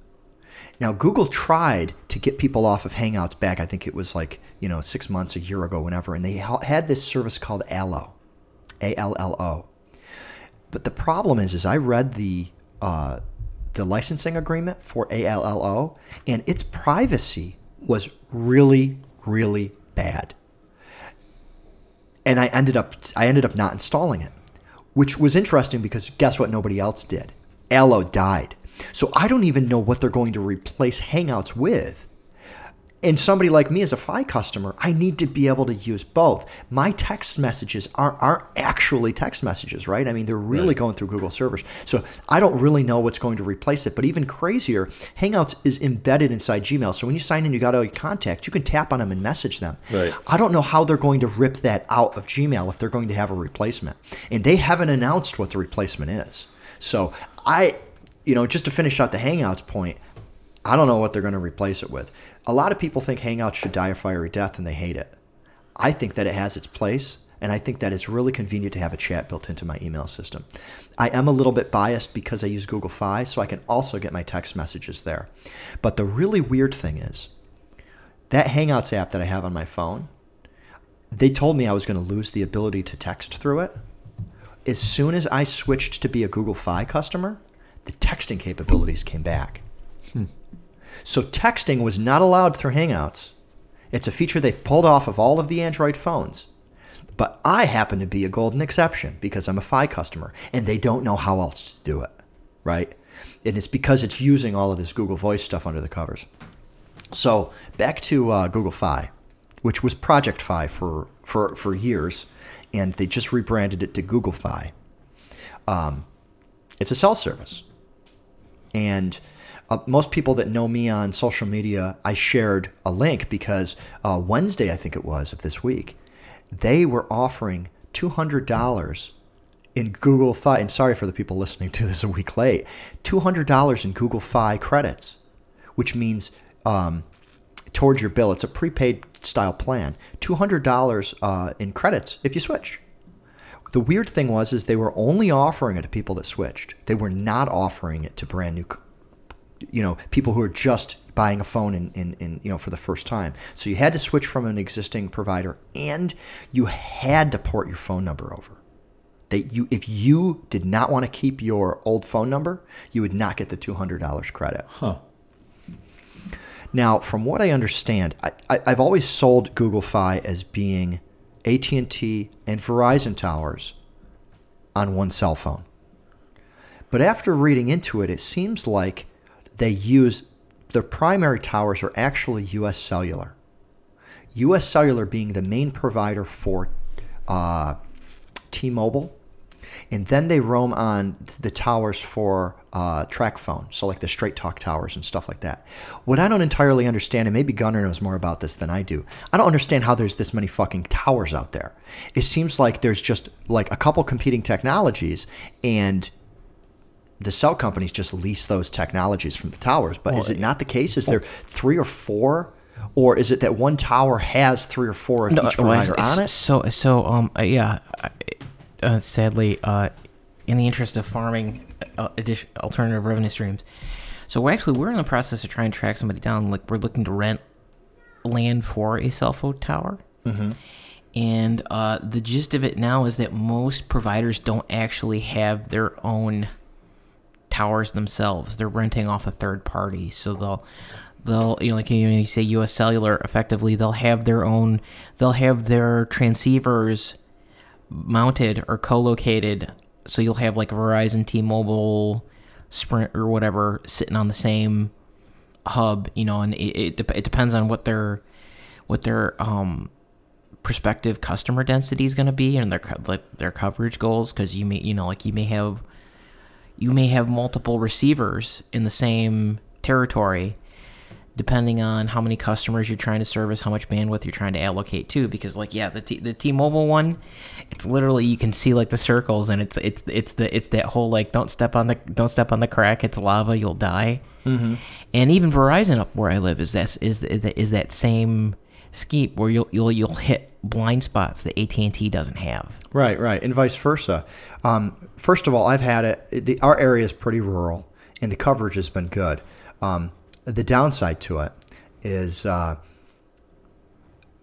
when you hop some of these towers, and I believe I do connect to both Verizon and AT&T, but I don't know if all phones are capable of this. This is the part that they haven't really explained in detail, and it's going to take somebody that really understands cellular technology, that jumps on Google Fi without a Google Fi approved phone, to know exactly what the limitations are if you don't have one of these special phones. I happen to be a Pixel 3 owner. I do have an approved Fi device, so I get all of the benefits of that. What was I saying here? The hopping towers. When the phone hops towers, sometimes it drops calls. Now, this makes sense, really, right? I mean, you're in the middle of a phone call, you hop towers, the call drops. What's interesting is that it was never an actual real phone call. It was a data call. So what actually happens is this strange chopping and the audio gets weird, and then usually I have to just call back again, and when it establishes a connection on the new data line, everything's flowing fine. And I think it's a technological problem with getting data and turning it into the plain old phone line service. And I think the plain old phone line service doesn't really have it doesn't do a good job of recovering from some of these partially disconnected calls. T-Mobile does actually. So T-Mobile's whole network now is data. So Okay. you don't actually yes, you have to have a active 4G connection. So the voice quality on it, I mean, just to give you an idea, for some reason when I call my the guy who services my furnace, my phone calls with him when I'm on the highway, there's a 2-second delay between me talking and him hearing it. So the voice definitely has problems. Even in my own home, I have problems. Now, part of that might be because of the spotty Wi-Fi that I have at home. I might need to put in some more access points so that the signal's stronger when I'm in other parts of the house. But I'll be talking to him there, and it's like the phone, it has a really bad Wi-Fi connection, so it'll switch to cellular and then switch back to Wi-Fi, and that experience is not great. And it will get better as more homes have stronger Wi-Fi. But that's definitely a complaint that I have, because I like to start off with the negative. That's the negative part of it. There's some positive sides to it, though. First of all, I don't talk all that much on the phone, so I don't really experience the voice quality issues that much. I don't talk that much. When I do, it's usually like my car mechanic or this guy that fixes my furnace, because they don't really like to have long conversations through text like my friends do, and that's fine. What's really nice about it is it's a sliding data plan. And that, I think, a lot of people are attracted to, because when they look at their unlimited data plans or they look at their 10 gigs a month data plan, they might not really be utilizing it. It's not like data really rolls over. I think there's some plans where it does, but I don't really know of any. So what happens is you're paying for 10 gigs and only using a portion of that, or your family is hitting your 10 gig limit, and now everybody's on freaking trickle charge until the end of the month comes around and you start your bill again. Google has a really interesting approach. Google Fi gives you 0 gigabytes of data for $20 a month. You get no data for $20 a month. If you pay them another $10, you get 1 gig of data. All right? Now, it's a prepaid plan. So you can tell them to never go over that 1 gig, or you can tell them to go over the gig and just bill you. Right? It's fixed pricing. It's $1 a gig. However, once you hit 6 gigs of data, they give you to 15 gigs for that same price, and then they start trickling it, right? So essentially what you get is, for $80 a month, you get 15 gigs of data, and if you exceed that 15 gigs, it'll slow down. However, you don't need to stop at 15 gigs. For that $80 a month, if you spend 90, they'll give you 16 gigs, right? You spend 100, they'll give you 17 gigs. So it really is a sliding data plan, but right in that, I would say, like the Goldilocks zone of data usage. The sweet spot, yeah. A 10 gig range right now is a pretty big plan, I'd say, for a single person. For a family, very different situation. For a family, 10 to 15 is probably the sweet spot as far as what one would consider regular kind of like usage. Now, I'm a very, very heavy cell phone user. However, my cell phone use at work, I'm fortunate enough to work for the IT department at work, so my cell phone use at work goes through the actual wireless there. So I don't burn up my data at work. When I'm playing, I might pull up like a training video on YouTube on my lunch break, or maybe it's just a cat video, right? That if I'm actually on site, I'm not chewing up my bandwidth. Video is the largest consumer of bandwidth, and services like Facebook are immune to it, because Facebook has a lot of auto-playing videos now, right? Mm-hmm. And that chews up tons of bandwidth. The auto-playing videos are at a lower resolution, so it's less bandwidth, but the moment you full screen those things, they're chewing up. You got a 1080p video, it's chewing up as much data as a Netflix movie would for the duration of time. I mean, it's usually not an hour long, but so the sliding data plan is attractive.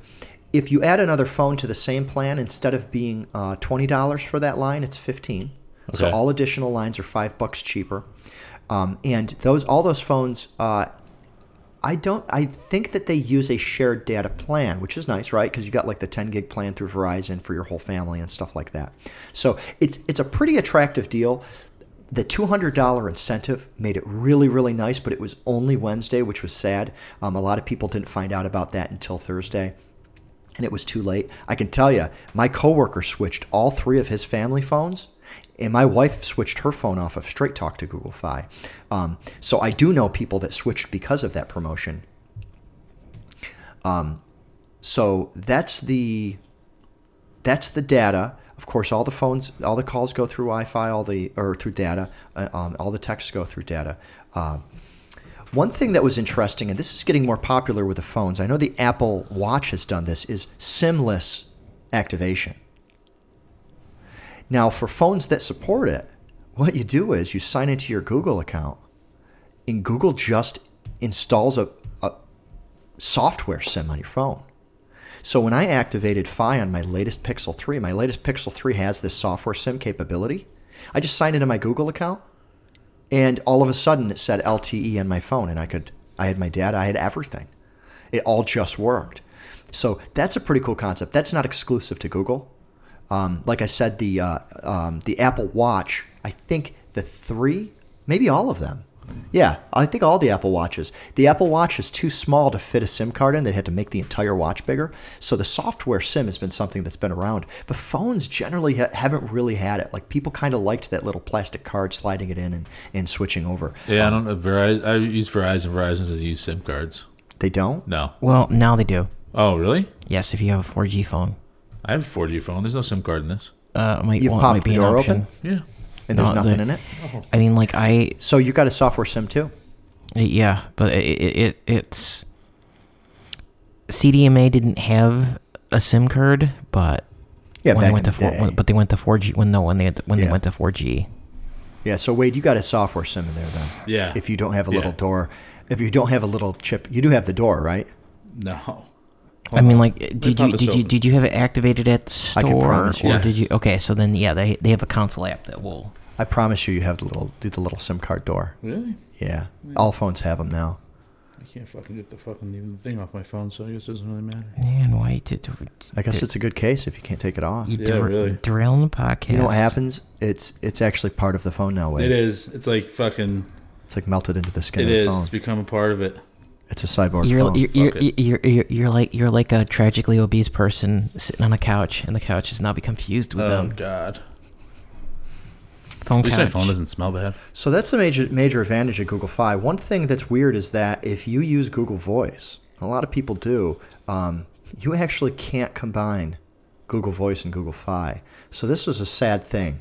I had a secondary phone number that I would give some people. And it could ring my phone, but it used Google Voice instead. And it was nice if you didn't want to give out your phone, or in my case, I actually had it on like some of my business cards, so my company phone could be that. Or let's say you used to have a house phone, but you still want to receive your phone calls. You can port your house phone over to Google Voice and still receive them.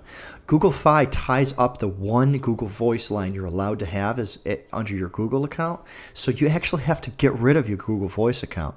In my case, I just created another Gmail account and transferred it over to that Gmail account, but now I got to sign into that Gmail account every time I want to get to my voicemails and stuff. So that's one of the disadvantages to it. If you are an existing Google Voice customer, you do have to ditch your Google Voice phone number in order to switch to Fi. And that's because under the covers, Fi uses it for everything.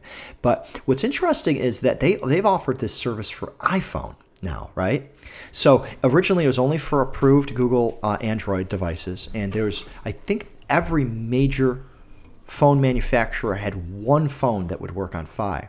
But this past week, and it was part of their promotion, they said, you switch today, you get your $200. iPhone was on that list, but it was listed as beta status.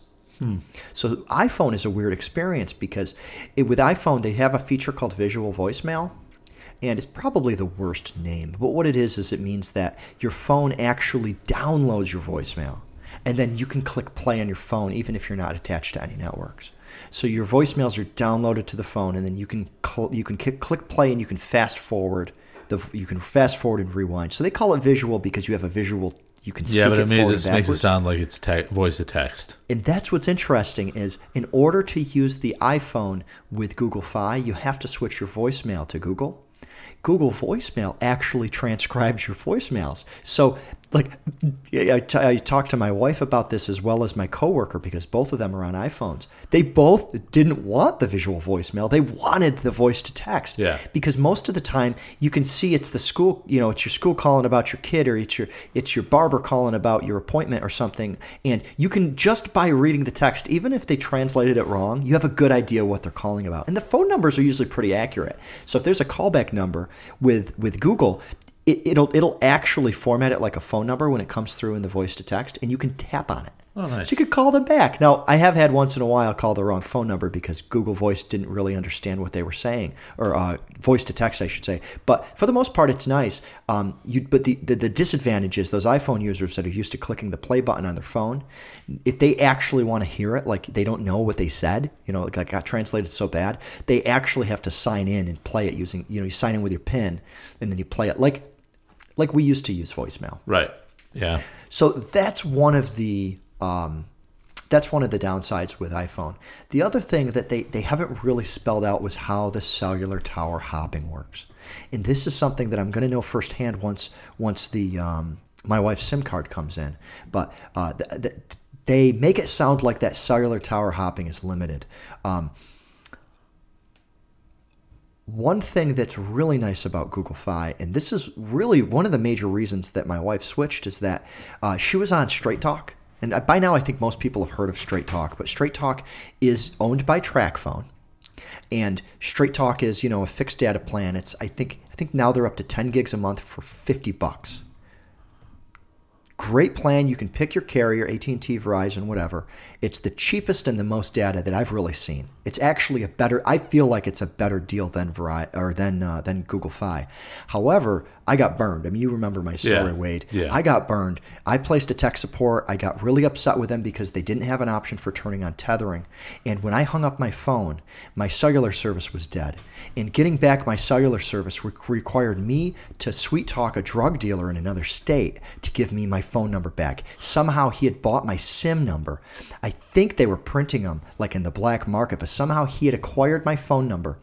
And it happened like at the moment that I hung up the phone with tech support. So I really feel I was sabotaged by tech support from Straight Talk, although I have no way of actually proving that.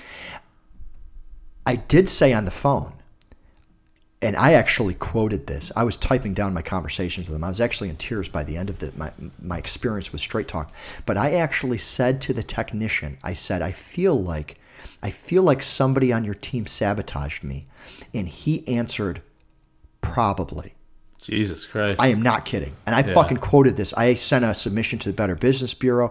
So people say Straight Talk's good, but their customer service sucks. Their customer service is okay because they do the callback thing. During peak hours, they say, hey, if you want, hit 1, and then we'll just call back your phone number. And they do. Yeah. And they do fix your problems. And they are pretty good. But that one experience that I had with them burned me as a customer for life. So I decided I wanted to ditch them. Plus, they didn't allow tethering, and I want data on the road, right? I want to be able to open up my laptop. I want to be able to use my cellular data on the road. So Google Fi allows tethering as part of their plan because you're paying for the gigs, right? They're making more money if you use it. What does it matter what you use it on if you're paying for the data? It shouldn't just be locked to one device. Well, that you own. well, actually, and again, not to justify serious shady shit, but that's why you run private internet access VPN on your phone. Yeah, but it doesn't work. All those old school tethering circumventer apps. Oh no, I'm saying it's actually VPN, so you're actually having a VPN data connection on your phone itself. Yeah, that's fine. But what I'm saying is that you still need to tether your data. you need to use a technology that allows you to tether, right? Which is going to be either a USB cable or the hotspot button on the phone. Yeah. The hotspot button on the phone checks your carrier to see if you can actually turn your radio on. It's really just a check. And you can hack the Android operating system. It's actually an INI file, and you can change a false to a true. And you can actually hack your Android phone and get tethering no matter what. Yeah. However, it actually voids your Android operating system and your updates get turned off because it's a core file. Well, because the other one is that they'll at least on the iPhone, what it would do is it actually looks for what the heck is that value on the front of a freaking packet? So it looks to see how many hops. Yeah, but the thing is, Gunnar, is in order for your phone to act as a DHCP server, right? Wireless devices can connect to it. The only way to do that within the operating system of iOS or Android is to tap the hotspot button. There's no other way to do it. Okay. You know what I'm saying? The operating system, I know what you're saying on a technical level, but the operating system doesn't allow you to turn on hotspot unless it checks the carrier.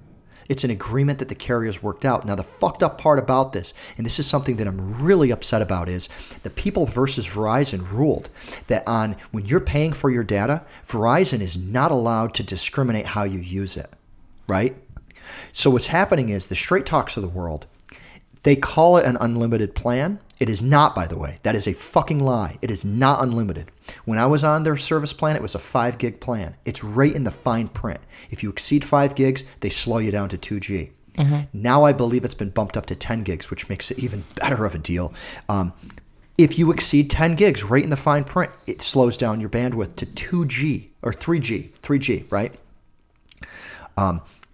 That's a huge problem because they're branding it as unlimited, but you're really paying for those gigs, and they should not be able to discriminate. And that's really the argument that I got with I'm like, get your supervisor on the phone.